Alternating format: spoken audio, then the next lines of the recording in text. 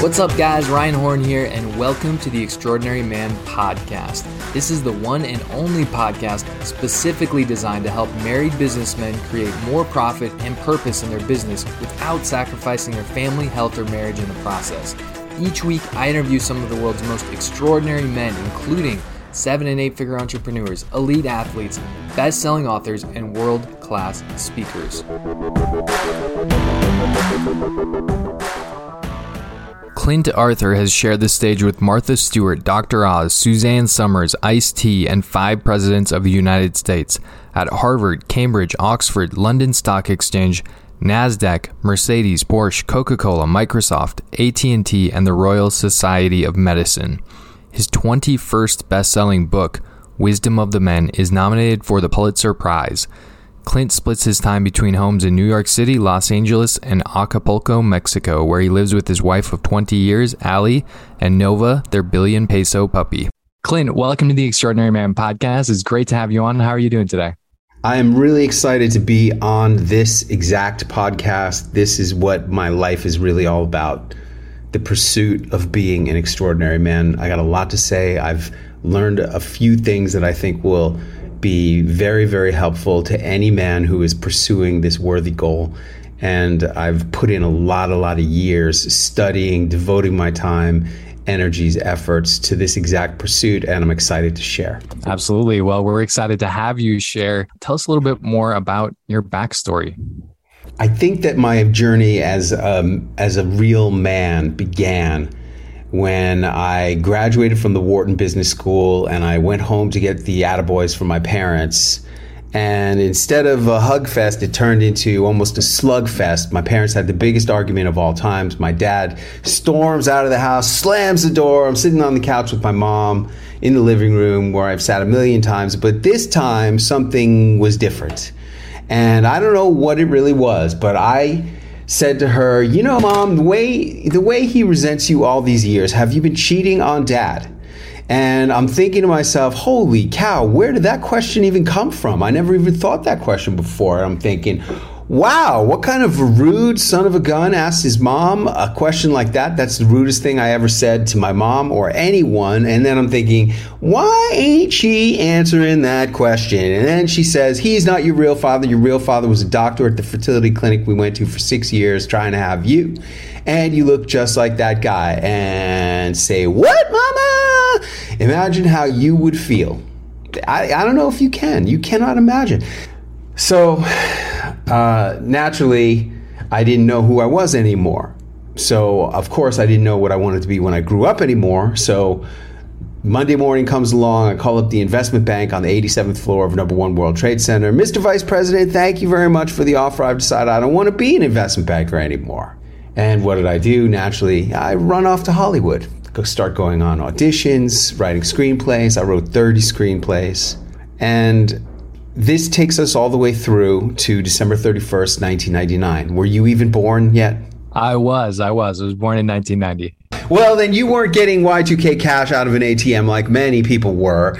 I was earning cash that night, driving a taxi, yellow cab number 6087, through the streets and hills of Los Angeles. In the backseat of my cab was 2 MBA interns from Goldman Sachs Corporation. I'm listening into their conversation. Hey, did you hear about Mr. Carrera? They made him the last partner right before the Goldman IPO. You guys talking about Chris Carrera? How do you know Mr. Carrera? Chris Carrera was a pledge in my fraternity at the Wharton Business School. And now this little punk is cashing out $1 gazillion as the last partner before the Goldman IPO. I'm driving yellow cab number 6087 on New Year's Eve of the millennium. I make $513. I was supposed to be somebody special.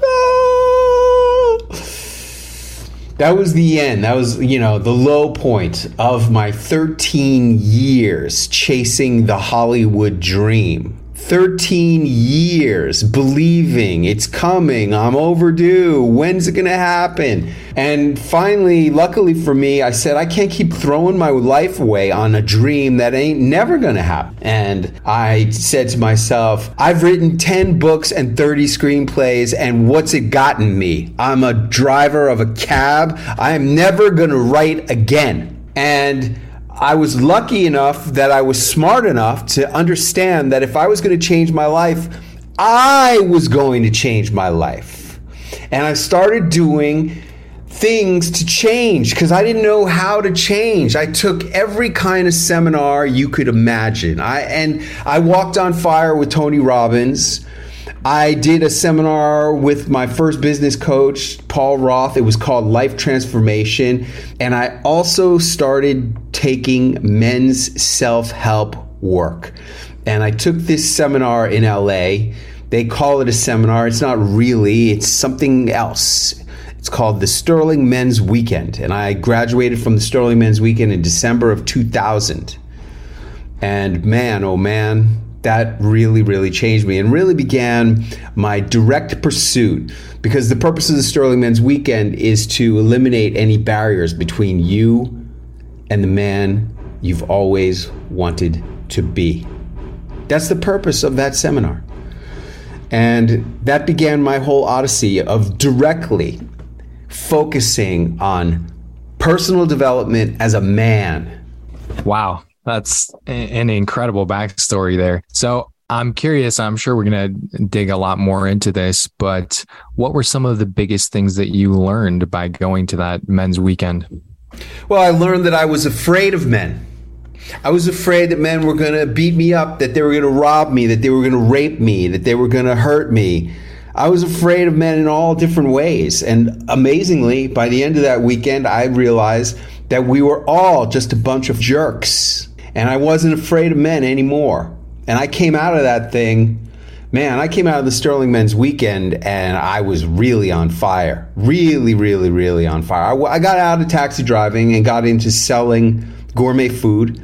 And I very, very quickly met an amazing woman who believed in me even more than I believed in myself. She encouraged me to get into real estate. I didn't know anything about it, so I listened to Rich Dad, Poor Dad. I was fascinated. How do you have two dads? I was fascinated. I had no idea. It didn't even occur to me. And I had two dads also in my own way, And throughout the 2000s, I got very fat and happy with my beautiful bride, building houses, selling gourmet food. I peaked out at 236 pounds of obesity, and takes us down to like October 2008. The world was melting down. I was at a men's self-help campfire, and I'm looking at the stars, and I see this guy jump over the campfire. And then I saw on the other side of the crackling yellow and orange campfire flames pointing at me.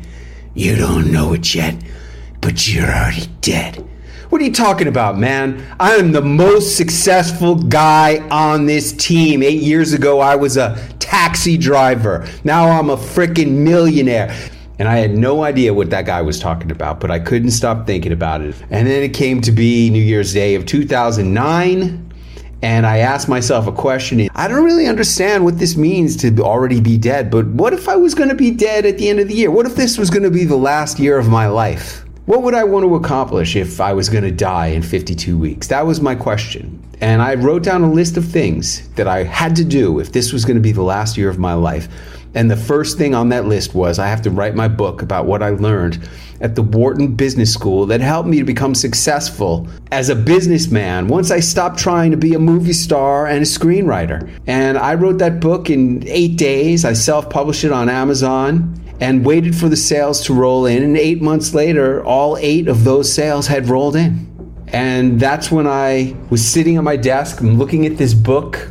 It's like getting to be around Thanksgiving time. I'm looking at this book and I'm thinking, holy cow, this book is collecting dust. A book about the most important things I learned at the best business school in the world. No one's buying it. How can this be? I can't just let this collect dust. And I was smart enough to seek out a mentor, Jack Canfield. Met him at a seminar. I said, Jack, how do you sell 500 million Chicken Soup for the Soul books? He says, you got to go on TV. You got to go on radio. You got to become kind of famous, because people don't buy books from nobodies. If you're nobody, they're not going to buy your book. And really, that has been the focus of my work, because I started going on TV, started paying a lot of money. Then my wife says, hey, look, why do you keep paying this lady all this money? Why don't you just book yourself on these shows? And I was like, how the heck do you do that? It took me 9.5 weeks to figure out how do you book your first TV appearance. And I did. It was in Biloxi, Mississippi, on ABC Biloxi, Mississippi. But despite the fact that that's like a tiny little market, you know, that nobody watches the show, I was very excited that I convinced a producer to put me on the TV show, and for free, instead of paying a publicist to do it for me. And it was like catching a fish. And that year I booked 7 appearances. The next year I booked 20 more appearances myself. Then I started teaching people, how do you book yourself on TV? And, you know, my 32nd appearance was on NBC New York. My 57th appearance was on the Today Show. Brooke Shields and Willie Geist interviewed me. They say, hey, Clint, you ask yourself a great question every year. It was New Year's Eve, December 31st, 2013. What do you ask yourself every year on New Year's Eve? I said, ask yourself, if this is going to be the last year of your life, what would you want to accomplish? That's been my superpower, my super question that's propelled me to achieve all of this. And Brooke Shields goes, that sounds scary. And I said, it is scary. And that's when it's great, is when it's scary. You've made over 100 plus TV appearances now, and it's obviously can do a lot for your brand. And I was listening to you as I was preparing for this podcast on a different podcast. You talked about how you literally came up with a formula. Would you mind sharing that with us? I developed, look, after I had been on TV about 30 times. I've studied with every mentor. You said what impressed you was that I was a mentee of Dan Kennedy, and I have a quote from Dan Kennedy. I've studied with everybody, and it wasn't Dan Kennedy that said it. One of my other mentors said, you got to have a formula for how your customers can replicate your success. Now, I don't have customers. I always kind of make fun of that. You know who has customers? McDonald's has customers. You go and you buy a hamburger, you're a customer. But when you're working with a coach, if you're just a customer, I find that to be not a very authentic coaching relationship if you're just a customer. Let's just say that. So I have clients, and I developed a formula looking back on what I was doing. I looked at what I was doing, and the amazing thing was I heard this guy tell me, you need to have a formula for how your customers can replicate your success. I was a $10,000 mastermind client of his, and I heard him say it because I was a high-level client. I went to everything he did, and I heard him say it 10 times. And the 10th time he said it, I was the next speaker on the stage. And the amazing thing was that, when I first met that guy, he used to say, I have had the great privilege of sharing my message on the same stage as Sir Richard Branson and Dalai Lama at great corporations like GE, Accenture, and Amazon. I heard him say that 1,000 times. And I used to think to myself when I first heard him say that, wow, Branson, Dalai Lama, I couldn't even get on the same stage as this guy, let alone Branson. But then 18 months later, because of TV, I was the next speaker on the stage following that guy. And in that high pressure situation, I heard him say it for the 10th time, you need to have a formula. And as soon as he said it, I whipped off my name badge, and I wish I had the name badge. It would be a great artifact. I have to look for it. I'm sure I got it somewhere. And on the back of the name badge, I wrote down what looked like a mathematical formula of what I was doing. I just did a shortcut. And it comes down to hooks plus celebrities plus props plus demonstrations plus takeaway or a formula equals TV. So I just wrote H to the X plus C to the X plus P plus D plus TA/F equals TV. That's what I wrote down. And I showed it to my wife, and she's like, wow, that's cool. You should put it in different colors.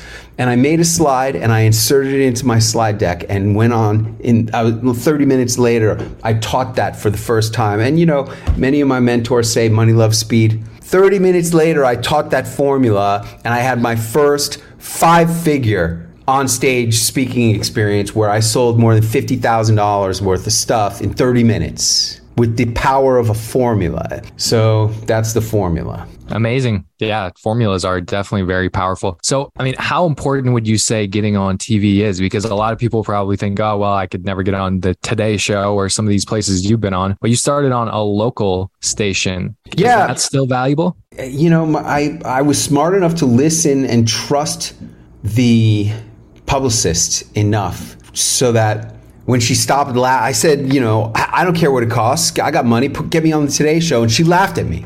And when she stopped laughing, she said, Clint, you're never going to get on the Today Show. You're a middle-aged guy nobody's ever heard of. You got a self-published book nobody's ever bought. No TV experience. They're never going to put you on the Today Show. You got to go on local TV. I said, oh, great. I'm a native New Yorker. Get me on one of my local New York City TV shows. And when she stopped laughing at me the second time, she said, no, Clint, New York City, that's like national television. That's the same. It's the #1 market in America. You got to go on little tiny shows. And that was the first time I ever thought to myself, wow, go to a different city and go on their local TV? And what I've come to learn, having now taught more than 2,000 students how to use TV and my other methodologies to position yourself as a celebrity in the eyes of your clients, customers, or prospects, I have learned that you can actually create a national platform using local television. And that's what all these book publishers want. They don't want to touch you or even think about you unless you have a significant national platform. Because if you're nobody, they don't want to see what I didn't know all those years chasing the Hollywood dream. I didn't listen to my very first and most important mentor, Arnold Kopelson. Have you ever heard of Arnold Kopelson? I have not. Arnold Kopelson was the king of Hollywood and nobody's ever heard of him. He is what I call the ultimate celebrity entrepreneur. He produced a little movie called Porky's, which was before your time. Then the next movie he produced was Platoon, which won Best Picture for the Academy Awards. Then he produced Falling Down, The Fugitive, Devil's Advocate with Al Pacino and Keanu Reeves, a little movie called Seven with Brad Pitt and Morgan Freeman, another little movie called The Eraser starring Arnold Schwarzenegger in a $100 million budget from Warner Brothers. He was the king of Hollywood. He produced 29 feature films for the studios, grossing more than $3 billion. And nobody's ever heard of him. That's what celebrity entrepreneurship is all about. The only people who know who you are your clients and prospects. Now, you probably think Tony Robbins. You think everybody knows who Tony Robbins is? You would happen, in the words of Arnold Kopelson, you would happen to be wrong. I could show you many videos on my phone where I say to a Starbucks barista, a construction worker, a CVS shelf stocker, a bank teller, what do you think of Tony Robbins? And they say, Tony who? I got an email from Tony's team in February of 2020, right before the pandemic. And it said, hey, if you donate $25,000 to Tony's favorite charity, you could be the host of his 60th birthday party at the Microsoft Theater in LA. It took me less than a minute to donate $25,000. Like a minute later, I had donated $25,000 because I love Tony Robbins. He's made a huge impact on my life. Thank God he was marketing to me. See, but to 99.9% of the world, it's Tony who. But to me, it's $25,000 in a second. And I'm so grateful that I can do that. I was a cab driver. And at the party, I said to him, Tony, 20 years ago, I couldn't afford to buy the CDs of Personal Power 2. I had bought the cassette tapes because it was $30 cheaper. And today I was sitting in the first row of this event. And you know what that means. And he gave me a big hug and he said, I'm so happy for you, brother. I'm so glad it worked out. Yeah, Tony is amazing. I've been to a lot of Tony Robbins events and got the chance to meet him in person a couple of times. But great story. And yeah, creating yourself as a celebrity entrepreneur, but to your customers. Not everybody needs to know who you are. Right? You'll never be able to do it. And, I was getting a ride from an Uber driver from the airport in Atlanta. And I've done a lot of events in Atlanta. I did like 20 celebrity launch pads at CNN Center. And in August, like almost 2 years ago to the day, it was like August 10th. It was a little more than 2 years ago. I hosted a conference at CNN Center for 183 entrepreneurs during the height of the pandemic. And we had Dr. Oz as a speaker. We had Dr. Drew. We had the Surgeon General of the United States. We had Evander Holyfield, 4-time world champion boxer. We had Dr. Mark Siegel, medical correspondent from Fox News. It was a whole thing on how to have more impact, influence, and income, targeting towards medical professionals, but in general, a lot of people. And, I had an Uber driver in Atlanta one time, and he goes, sir, I couldn't help but noticing while you were talking on the phone, you talk like you're somebody, but I don't recognize you. Are you famous and I just don't know you? And I said, I'm the most famous guy in the world that nobody's ever heard of. That's exactly who I am. Because you look me up on Google, you're going to see a lot of stuff about Clint Arthur. Clint like Clint Eastwood, Arthur like the king. You think that that's Google. I know that that's called marketing. That's my marketing. And I do that. And what I've learned is that it's not just TV that works. TV is awesome. TV is the most powerful method of marketing because only celebrities go on TV, or at least that's what regular people think. But I've learned how to help, as I've said, more than 2,000 authors, speakers, coaches, experts of every different kind to transform themselves into celebrities using my different methodologies. And I have a whole celebrity formula too that uses TV. TV is only part of what celebrity entrepreneurs do.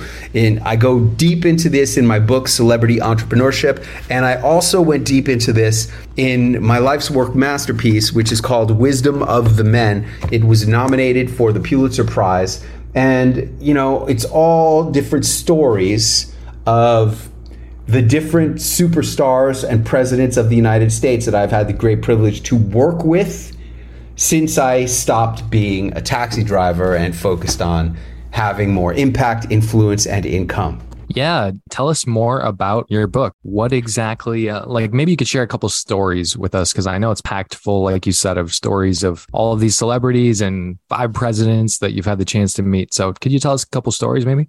Well, when I met President Jimmy Carter, unfortunately, he had some health mishaps shortly after I met him. Had nothing to do with me. I promise you, it was really related to his charity work with Habitat for Humanity. I believe he fell down and hit his head while he was building a Habitat for Humanity house at the age of 92 years old or whatever it was. But what was so most impressive about him is that, even at his old age, he was still a powerful speaker and messenger. That's the key. You have a message. Well, the only way you're going to get the message out is if you believe in yourself enough to share that message. And Jimmy Carter's message was super powerful. He said, look, if you don't like the person that you have been or are being, you can start being a new person right now. Just start being the new person. That's a massive message. And I know a lot of people are like, well, Jimmy Carter was the worst president or one of the worst presidents. Whatever. I interact with people not on a political basis, but on a basis of what do you as a man have to say to me that can help me, that I can learn from your life experiences? That's what Wisdom of the Men is all about. Learning from other men how to be more of the man that I've always wanted to be. Another president, George H.W. Bush. While I was selling gourmet food, I was just visiting one of my clients at 11 o'clock on a Sunday morning. It was just me and the executive chef of the Danielle Boulou Brasserie at the Wynn. You go there for lunch, and at the time, it was like $100 lunch for 2 with no liquor.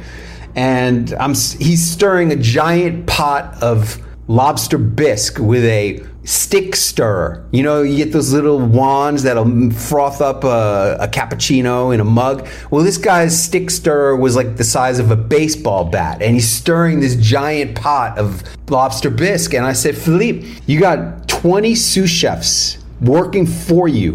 Why are you, the executive chef of this multi-million-dollar restaurant, wasting your time stirring a pot of soup? He goes, because I love it. This is my métier. The métier is your life's work, right? My métier seems to be telling stories and learning how to use them to have more impact, influence, and income. And just at that moment, I felt this weird energy coming from deep in the kitchen. And I look over there, and there's 3 guys in suits. 2 of them are Secret Service agents, and one of them is George H.W. Bush. And they're just walking through the kitchen. And they walk out into the dining room, and I go to Philippe, holy cow, that was the President of the United States. He goes, really? He had no idea. So I go running out into the dining room, and you know, I told you I had met Jack Canfield. I also met his partner on the Chicken Soup for the Soul books, Mark Victor Hansen. And Mark Victor Hansen's piece of wisdom for me that I took from his seminar. I love going to seminars. I love mentors. I love learning from other men who have walked the path that I want. And Mark Victor Hansen gave me a great piece of technology. He's like, listen, wherever you go, you need to have a pocket camera in your pocket. This was before cell phones had cameras on them. And I happen to have my pocket camera in my pocket. I go over to the Secret Service agent. I say, could I get a picture with the president? Guy goes, sure. I go over to George H.W. Bush. We take the picture and I said, sir, what's the most important thing you ever learned?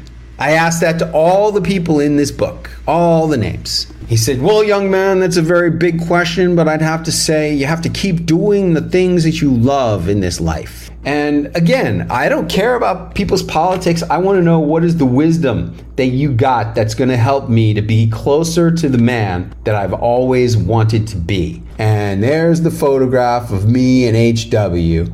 And if you look closer, I'm not going to be able to get it close enough to the camera, but maybe you could see there's little parachute jumpers on his tie. George H.W. Bush famously jumped out of an airplane on every one of his birthdays, including his 80th birthday. I read about that feat in Time magazine because that's what he loved to do, you know?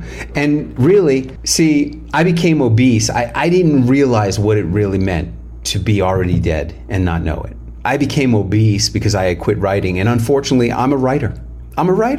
And I wasn't doing the thing that I love. What I love doing is writing. When I write books, I know people like Russell Brunson. He's like, oh, writing a book is the hardest thing I ever did, you know? Right? You've heard him say that. For me, writing a book is pleasure. I wrote this book, Wisdom of the Men. This was like, I don't know how many books I've written in my life. I wrote this book in 10 days in Venice, Italy. I treated myself like a king. I stayed at the best hotel in Venice, Italy. Went to restaurants, went to the opera, you know, and it was easy for me to write 91,000 words in 10 days because I love writing. And I wasn't doing that. See, I was living like I was already dead. I gave up doing the things that I loved. And it took me freaking years to come to understand that. But, you know, you want to be the man you've always wanted to be. Well, number one, if you haven't been that man yet, and look, honestly, from my perspective of having chased this goal for decades now, it seems like you ain't never going to be the man you've always wanted to be because you can always be more and do more and have more. That's the nature of a man in pursuit of being the man he's always wanted to be, as far as I can tell. So, you know, you haven't been that man, well, be more of that man today, just like Jimmy Carter says. And if you think that not doing the things that you love is going to get you closer to being the man you've always wanted to be, then you don't get it. Wow, that's powerful. I mean, a great illustration you gave from your own life as well. By the way, I got to mention, I'm with Russell Brunson. I'm trying to write a book right now. I am not a writer, but I've got to ask you, since you said, you know, the question that you ask everybody, I've got to ask you your own question. So what's the most important thing you've learned? When I asked Oprah that question, she said, without even a moment's hesitation, you are responsible for your own success. And that's good. That is good. But it took me a long time to understand how to take responsibility for my own success in a way that I was going to be able to really get to where I wanted to go. You know, I have become a lot more the man that I've always wanted to be. I own 2 giant villas in the best neighborhood in Acapulco, Mexico. I hold seminars in my mansions where people fly here and pay me a lot of money to attend, and they come to me. You know, that was always my goal. I worked with all these celebrities as part of my philosophy of becoming somebody special, becoming a celebrity in the eyes of clients and prospects. Part of my philosophy is by attaching yourself to other celebrities, as I've been doing in all the stories that I've been telling here today. And the key element of it all is that who you are is more important than what you actually do or sell. You, the marketing of you, is 10,000 times more important than what you actually do or sell. Writing a book is great. Writing a book is part of the formula for becoming the celebrity entrepreneur in the eyes of customers and prospects, or clients and prospects, because that's making you a bigger who. And that's what this is really all about. That's the essential message of Dan Kennedy, is that who you are is more important than what you actually do or sell. What I have done is I've taken responsibility for my own success, codified that, formalized that, and transformed that into my celebrity entrepreneur formula. And the most important thing I've learned is what Arnold Kopelson said to me. I was working as a production assistant on one of his movies. It was called Firebirds, starring Nicolas Cage, Tommy Lee Jones, and Sean Young, about Apache attack helicopters. And we were on Fort Hood military base in Killeen, Texas. And he came to visit the set, and I was standing in my position with a broom in my hand, because that's what I did. Made cappuccinos and swept floors. And he said to me, you know something? You're even better looking than Nicolas Cage. And I said, so how come I'm not the star of this movie? I actually freaking said that to this guy. And he goes, because nobody would give me the money to make this movie if it was starring you instead of Nicolas Cage. See, he told me that way back then. And people say to me, do you resent chasing the Hollywood dream for 13 years? It took me 13 years. This is how stupid I am, right? I'm telling you, if I could do this stuff, you could do this stuff. Anybody can do it, because this is how stupid I am. He told me that when I first started, and it took me 13 years of failure. And then I had to go beyond that into retrospection about what was it in those 13 years that I learned, what that made it worthwhile. And what I learned was, hey, I could have been the best actor in the world, but I was clearly better looking than Nicolas Cage, the producer of his movie, who was paying him millions of dollars, told me so. But that's not what's important. What's important is who you are, not what you do, not how good looking you are, not what you are, but who you are. You're a lawyer. You're the best lawyer in the world. That's not important. Who are you? That is really, really powerful. Wow. A lot to think about there. Last question for you here, Clint. What is your definition of an extraordinary man?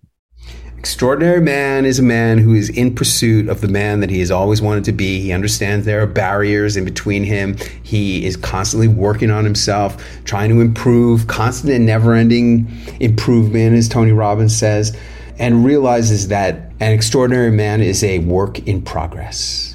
You never arrive, always a work in progress. This has been amazing. Clint, where can people go? Where's the best place for people to go to connect with you and find out more about you? Clint.com with 3 T's, CLINTTT. Why 3 T's, Clint? Because one of my clients, one of my many expert clients, was the inventor of a science called namology. And that means, what does your name tell you about you? And she said to me one time, hey, Clint, I wish you could have another T at the end of your name, because the T's always end up on top, like Trump. And I couldn't get Clint with 2T's.com, but I was able to get Clint with 3T's.com. And that seems to work pretty good. So nice, easy way to remember. If you want to have more impact, influence, and income, go to Clint.com with 3 T's.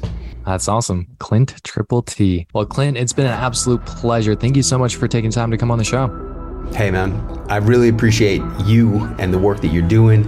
And I wish there was more shows like this, because there's a lot of men who need this. Guys, thanks so much for joining me on another episode of the Extraordinary Man podcast.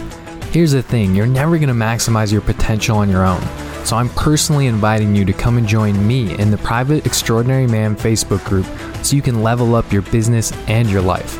Just head over to Facebook and type Extraordinary Man into the search box and it will show up as the first result. Iron sharpens iron, and this is the #1 place for you to connect with me and other like-minded men who are on a mission to maximize their potential. My goal is to help you become the man God created you to be in all areas of your life. So come and join us in the Facebook group and upgrade your business and your life. I'll see you on the next episode.